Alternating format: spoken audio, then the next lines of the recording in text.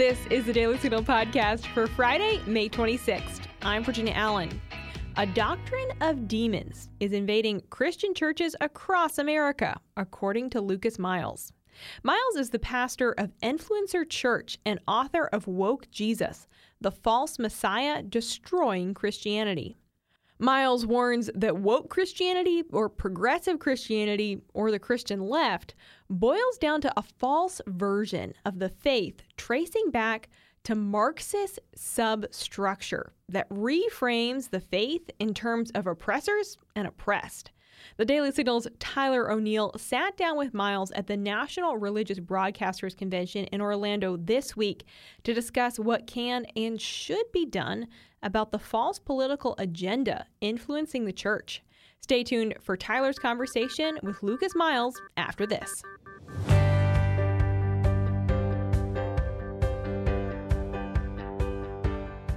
Conservative women are problematic women. Why? Because we don't adhere to the agenda of the radical left.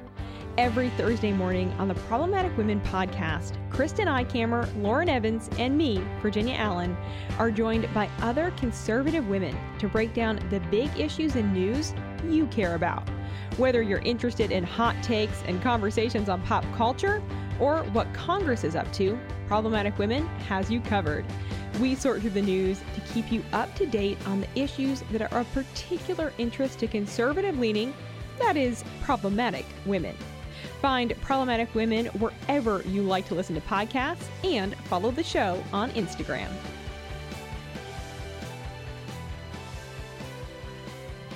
This is Tyler O'Neill, managing editor at The Daily Signal. I'm joined by Lucas Miles, pastor, host of the show Church and State with Lucas Miles, and author of the new book, Woke Jesus, the False Messiah Destroying Christianity. Thanks so much for joining me. Thanks for having me. So, Lucas, can you walk us through how the left aims to subvert Jesus? I've seen Democrats claim Jesus was a radical, a refugee, even transgender. What's going on? So without a doubt, there's a concerted effort that seems to be picking up a lot of momentum in recent years of the left's redefining of Christianity, reimagining Christ, what he looks like, what his nature is, and of course, outside of a biblical worldview. But I think it's important that people understand that this isn't necessarily a new phenomenon, that this, in my book, Woke Jesus, I go back to as early as the 1700s, after the Enlightenment, during the post-Enlightenment period. The world was at a different place, and actually a very similar place that it is today, where there was a paradigm shift. And so, for the first time, there was an elevation of man's intellect over this idea of faith. And so logic and reason, the scientific method, Darwin, all these things, Hegel, Kant, all of these sort of new machinations, if you will, of man became the paramount. And so the church was in a dilemma. It had to find a way to make Scripture stay relevant. And they did that actually by, wrongly, but they, probably with good intention, they did it by minimizing the divinity of Christ and uplifting his humanity. And that's the same debate we have today, is Jesus just a great human example and a human witness, and that promotes a social gospel and at times a socialist gospel, or is he truly divine? And of course, the Christian answer is he's both, but that has certain implications. So what we're seeing today, and what I write about in Woke Jesus, are the various iterations of Christ that we see presented and now financed by the left, and that's what makes this different than just what happened in the 1700s. 1700s, I think, in many ways was a natural discourse of theology and the conversations. What we see today is the monetization and the funding of a woke gospel in order to divide the church, so that the left can really weaken the evangelical vote in this country, win elections, and gain more power. So how would you define or explain this woke gospel? Yeah. So if you're talking to somebody who is an adherent to it, they would say probably something like, although it'd be much more complex than this, that wokeism is a higher awareness or increased sensitivity to the systemic oppression of various demographics, whether that be people of color or people based upon their gender or sexual preference or something like that. The way that I would describe it, first off, I think it is a doctrine of demons. I mean, its intention is to divide people. It's a Marxist substructure that really lines it, and this idea that there's oppressor and oppressed, and that everybody's divided in these categories. So whether we're talking about critical race theory or critical queer theory, these are attributes of the woke gospel. And I think what woke Christianity or progressive Christianity or the Christian left, it can go by all these different names, it's important to understand that there's a spectrum. We have some individuals that have maybe some theological imaginations or leanings towards some of these doctrines, and then we have all-out activists that are really leftist operatives within the church, and I think it's important to give recognition to that, because our response to those different groups is different. Somebody who's truly a believer that's maybe embraced a social justice message because they think it's going to be the best thing to help the world, I'm going to respond to differently than a leftist infiltrator into the church that's trying to create a bunch of havoc. And so we utilize grace and truth, which are, obviously very strong, Christian principles and values that we hold to in order to kind of walk our way through this. But wokeism is it's antithetical to Christianity, and I think one of the things that's important to point out is that one of the greatest problems with wokeism from a Christian standpoint is it robs us of the ability to be able to suffer for Christ. As believers, one of the only things that we can give to the Lord on this side of heaven that we can't give to Him for eternity is glory in the midst of persecution and suffering. There will be no persecution and suffering in heaven. I only have my lifetime in order to offer obedience to Him and faithfulness in the face of persecution during this life. But wokeism removes persecution for the sake of Christ, because persecution, according to wokeism, is always based upon my socioeconomic status, my skin color, my country of origin, my sexual preference, my gender, immigration status, all of these things. So that's driving why people are being persecuted. It's a very self-focused, man-focused view of persecution and suffering, and it never gives credence to being able to suffer for Christ. And the other thing it does is it robs us of the ability to offer forgiveness. There is no such thing as redemption or forgiveness, because the other group is always classified as the oppressor. And the wokeism would teach you, or whether we're talking about other iterations of it, of things like Black liberation theology, would teach you to never be nice or graceful to your oppressors, which of course goes against the Christian gospel as well.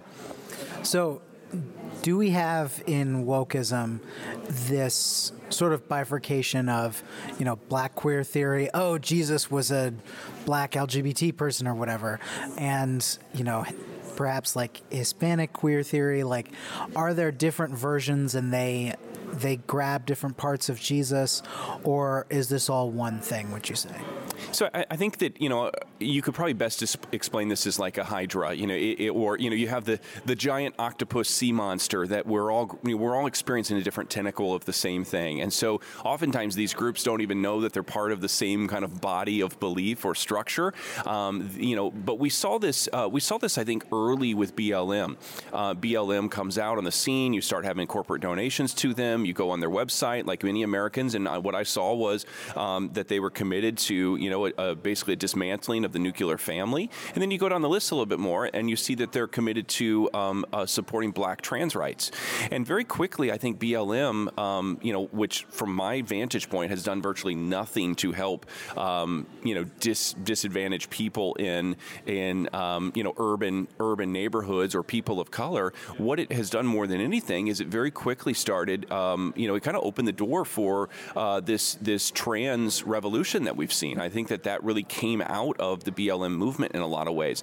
And so these groups oftentimes will sort of hijack each other. They'll fight for the top of the food chain. They all want the same thing, and that is a dismantling of this Western way of life. It's a Marxism never encourages fixing something. It doesn't look at something and go, how can we improve this? That's a capitalist framework. What Marxism does is says, let's burn it to the ground and the phoenix will arise out of the ashes. ashes. And I think that that's the goal of all these different groups. And so are critical race theorists or black liberation theologians or critical queer theorists or the TikTok pastors that are wearing the rainbow scarves, are they all, part of the same group? I don't think that they think they are.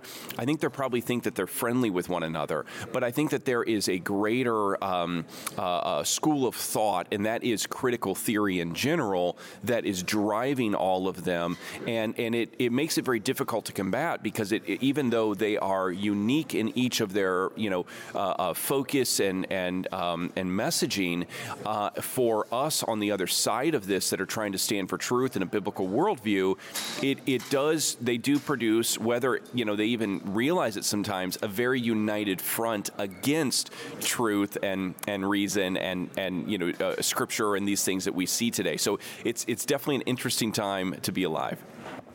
Yeah, and we've touched on a few of the issues where there's clear disconnect between the Christian gospel and, the modern woke view, transgender ideology. Where are some of those conflict points, and then what encourages some of these people to re-examine and actually come to an understanding of the gospel? Yeah, absolutely. So, let's say that we look at an issue like the issue of gender. The Bible is very clear that there is male and female, that marriage is male and female. And so, we could go through a whole series of scriptures over that. The LGBT community, you will hear arguments about a 1948 translation of scripture and that this word, that we use for homosexuality, asinokoite, I believe is the word, was not used prior to that time period. And when you really understand what happens here, this word that we see that's translated from the Greek into this word for homosexuality is a word that Paul essentially made up. And he took two words from the, I believe it was the Septuagint, that he put these together and sort of created this compound word. And it's essentially a word that implies those who lay with other men. And so this, but even if you just went to that passage, that's not the only passage there. So we could have an argument about that passage, but you still have to deal with all the other places in Scripture where it talks about fornication and evil and these things. And I don't know how any Christian could be on the side when you look at, a gay parade or a trans parade that's happening and ever look at that and say, that looks like an event that's promoting righteousness or holiness. And so that's one issue. We could also talk about something, we saw this during the COVID, pandemic, for lack of a better term. I know that we'd probably rather think of it as a plandemic in many ways, right? But this thing that happened, what we saw is that for the left, who's known for pushing this idea of separation in church and state against Christians. So anytime somebody prays in the Senate or at a football game, somebody's on the left is going to say, no, what about separation in church and state? But all of a sudden, the left was the one promoting the idea, well, what would Jesus do in this situation? Wouldn't Jesus love his neighbor by getting the vaccine? And wouldn't Jesus be vaccinated? And so we started seeing this push. And I think a lot of Christians struggled to go, what does Scripture offer to this? And so, I point to two places. We look at something like what in theology, what's known as sphere sovereignty, that God has given, there's an order to creation, that he's given kings and rulers authority over their nations and their sovereign borders. He's given fathers authority over the family. He's given elders and pastors authority over the church. He's given all of us individual authority over our own body, and that we see that in the form of free will. And we could have theological discussions about that, but regardless of which side of the free will debate you're on, I think that everybody would acknowledge that there is a sphere of sovereignty over your own physical body. This is why we have laws that if you violate somebody's body or you harass them or you abuse them in some way, that's against the law. Why? Because you're violating their sphere of sovereignty. And so there's all sorts of theological arguments against these different iterations that we see in wokeism, from the vaccine to even separating people based upon race and color, or even the conversation about reparations for something. This is, when you look at Scripture, it talks about not punishing people based upon the acts of their parents or the acts upon their ancestors. And so there are so many ideas that are being presented today as this is what Jesus would do, or this is this biblical position, that anybody who has any biblical sense whatsoever should easily be able to spot those. The problem is that we have such a increase of biblical illiteracy in the church that most people can't recognize it. So what I've done in this new book, Woke Jesus, I actually quote Irenaeus, who was an early church father in the start of the book, and he wrote a book called Against Heresies, trying to defeat Gnosticism, an early heresy that came against the church he wrote it 180 AD, and he said the reason why the first century church was not able to refute Gnosticism is they didn't understand it fully. And I believe the same is true today. Unless we start understanding wokeism, critical theory, critical race theory, critical queer theory, and we see it as more than just, well, that's not true. Why is it not true? And really be able to wrap our minds around it and untangle these doctrinal fishing lines that we can really clearly stand on sort of knowing confidently we're on biblical grounds to be able to say this is unbiblical and here is why. Until the church is able to do that, I think we're going to continue to run into this and have a hard time getting past it. How have you seen, when you go up against this leftward twisting of Christianity, it seems as though many of the institutions in our society are tilted in that direction, where they're constantly pushing the Overton window on reparations, on these claims from the left on transgenderism in particular. I can't see a Reuters or an AP article that ever cites criticism of gender-affirming care. It's just always assumed that, all the hospitals, all the medical organizations support this. How is it, preaching into this void, saying no, Jesus doesn't support all this stuff that seems to be pushed down upon us? Yeah, I think that, we have to continue to fight this battle on multiple fronts. And of course, we want to do whatever we can. If there's a media outlet that will let me go on and talk about these issues and they'll give it an honest shake, I'll do it. I don't care who it is. I'm going to go on there and really be able to, to offer my best defense. I believe that's the position that the Lord has me in. Now, am I aware that there's certain media outlets that are never going to give this time of day, or even certain, whether it be government organizations or, other leading foundations or NGOs or whatnot that are going to be at the front of moving a lot of these things along? There are powers that be that don't want this message to get out there, and they don't want people to realize that the emperor has no clothes and to have the confidence to start admitting it. They're not looking for that. But I think that there are places that are, and so we have to celebrate those. I think that the conservatives and Christians are also doing a great job of creating new platforms to be able to get the word out and to be able to really gather their own audiences. I'm encouraged by many of the apps that are popping up that are conservative friendly, and there's danger in that because a lot of the app platforms are governed by left-leaning companies and individuals. So it always is a dance and dangerous. Even having a book like this on Amazon, you always wonder, Amazon, they can pull the plug whenever they want. Thankfully, they haven't, and I appreciate what I see to be at least still some sort of a value there to allow books to breathe, and regardless of content, and which I'm certainly for. I think that the other aspect of this is that we as Christians, we have to recognize that it's not just a physical battle, that there's a spiritual aspect to this as well. And I talk about this later on in the book, and I think that for us to get through this, it can become very depressing, very overwhelming very quickly when you realize how much you're up against in this whole equation. And it's not even just secular platforms. There are Christian groups that don't want this message to go out, and that's where a lot of my work and writing has gone. And so we have to remember why we're doing this, that ultimately it's not about me getting canceled. It's not about this fight that I'm trying to carry on. It's really about the Lord. And I think that, that's what moves me and motivates me every day to get up. And if I can win somebody over and really help them to be able to see this. Just had a woman come up to me and she watches my show, Church and State. And she said, "Are you Lucas Miles?" And I said, "Yes." And that doesn't happen every day to me, And so, but I talked to her and she goes, I escaped communism. And she goes, "I watch your show every single time it's on." And she goes, "I just want you to know how much it means to me that you are bringing the truth to this that most people don't realize and they're not aware of." And those sort of things really keep me going in the face of so much opposition that's truly out there. Yeah. And where are you a pastor? Where's your congregation? Yeah, so my church is called Influence Church. There's no I, so it's Influence. And it's right outside of South Bend, Indiana, a suburb called Granger, Indiana, just about 10 minutes from the University of Notre Dame. And we like to think we're the center of the nation because we have the two highways that run east and west and north and south throughout the whole country cross about a mile from my church. So Indiana, that's been home. But we're on the road a lot. We're doing events around the country, lots of different ways to get connected with us. And people can find all that and more on my website at lucasmiles.org.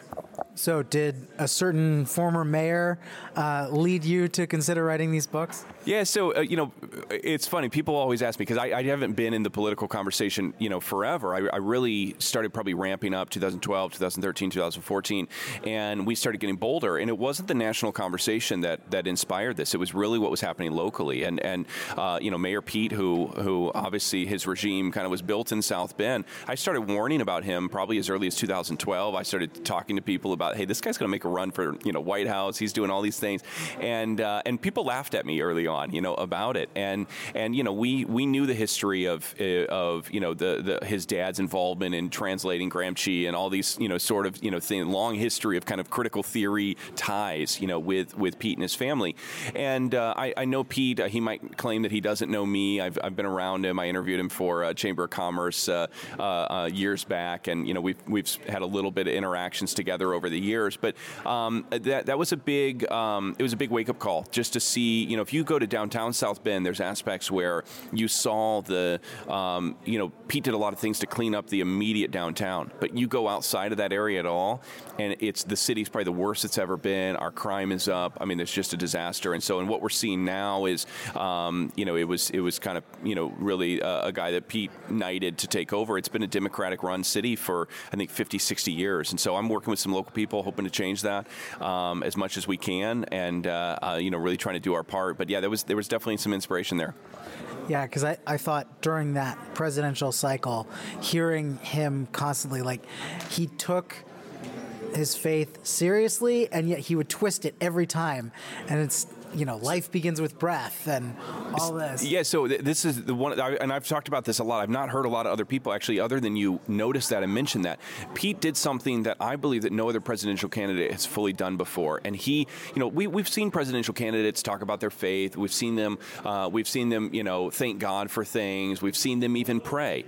Pete would exegete passages on the campaign trail. And so he's breaking down passages, using them really as in many ways sort of propaganda for his various views. And so I believe that there was actually a turning point with him. I'm not going to say that Pete was single-handedly responsible for, giving life to the Christian left, but I think that he was a major inspiration for a lot of people on that side for that reason, because he would build these arguments about why, Jesus was a refugee, so therefore we need open borders and illegal immigration, and Jesus, now I saw something the other day on TikTok. It was a guy who said that Jesus was most likely either gay or transgender because he wore a tunic, and that's a lot like a dress, and so therefore he was a cross-dresser. And it's just these. But I think there's probably young people out there that hear this and they go, "Oh yeah, that's so insightful." But when you understand history, these are ludicrous.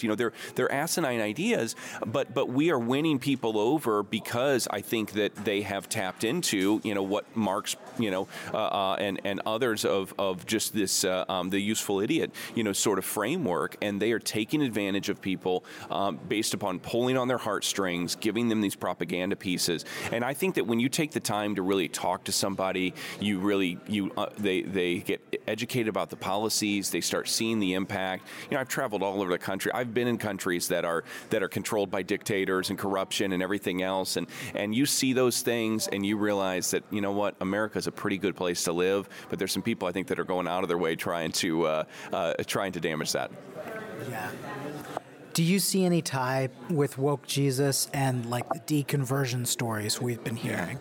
Yeah, I think this issue of deconversion is a major topic, and I think it's going to probably become even more so in the years that come. People have gone through a lot of church hurt. I call it post-traumatic church disorder, and I don't say that to belittle it. They've gone through some really damaging things. I think the height of legalism that we saw probably when I was a kid did a lot of damage to people, and there wasn't, in the balance of grace and truth, it was a high truth side and very little grace, and then the pendulum swing, and it swung now to this high grace side with very little truth. And in some ways, it's swinging back, and now we have this polarization where we have a group over here that's high grace and a group over here that's high truth, and sometimes they're both missing aspects of this, and so sometimes it feels a little lonelier in the center there. But it's I think this deconversion thing, we have to keep our eyes on this. I think that it really requires, there's a biblical concept to deconversion, kind of. It's called repentance, and repentance is I get rid of my old ways of thinking, and I embrace His ways of thinking, and I turn away from all the ideas that I've held that are contrary to Him. The problem is with deconversion, they're going from one belief that they held, which was oftentimes wrong, to another belief that they hold, which is oftentimes wrong. And neither group is ever taking the time to go, what does Scripture really have to say about this? I believe that we can look to the Lord, we can look to Scripture. It is a book that is God-breathed, it's inspired, it's authoritative, it is the Word of God, and it's useful for every single aspect of my life. And so my passion is to help young people and really people of all kinds to be able to come back to the Word of God as first place. And I think we can get rid of a lot of this kind of nonsense that's out there. Yeah. Well, thank you so much, Lucas. Where can the people follow you? Yeah. So they can head over to lucasmiles.org and find out more about me if they're interested in booking me for a speaking event or grabbing a copy of my book. My new book, Woke Jesus, is available on Amazon or wherever else books are sold. We just this morning hit #1 new release in one of the bigger categories, so I was super excited to see that happen. But appreciate the support and your time. And with that, that's going to do it for today's episode. Thanks so much for joining us here on the Daily Signal podcast. A quick reminder that we do not have a top news show this afternoon in honor of Memorial Day, and we will also not have one on Monday, but we will be bringing you an interview edition, a special interview edition on Monday morning in honor of Memorial Day and those who have served our country and paid the ultimate sacrifice. Thank you again for joining us on today's show. We hope that you all have a wonderful weekend, and we'll see you back here on Monday morning as we honor Memorial Day. The Daily Signal podcast is brought to you by more than 500,000 members of the Heritage Foundation. Executive producers are Rob Bluey and Kate Trinko. Producers are Virginia Allen and Samantha Asheris. Sound design by Lauren Evans, Mark Guiney, and John Popp. To learn more, please visit dailysignal.com.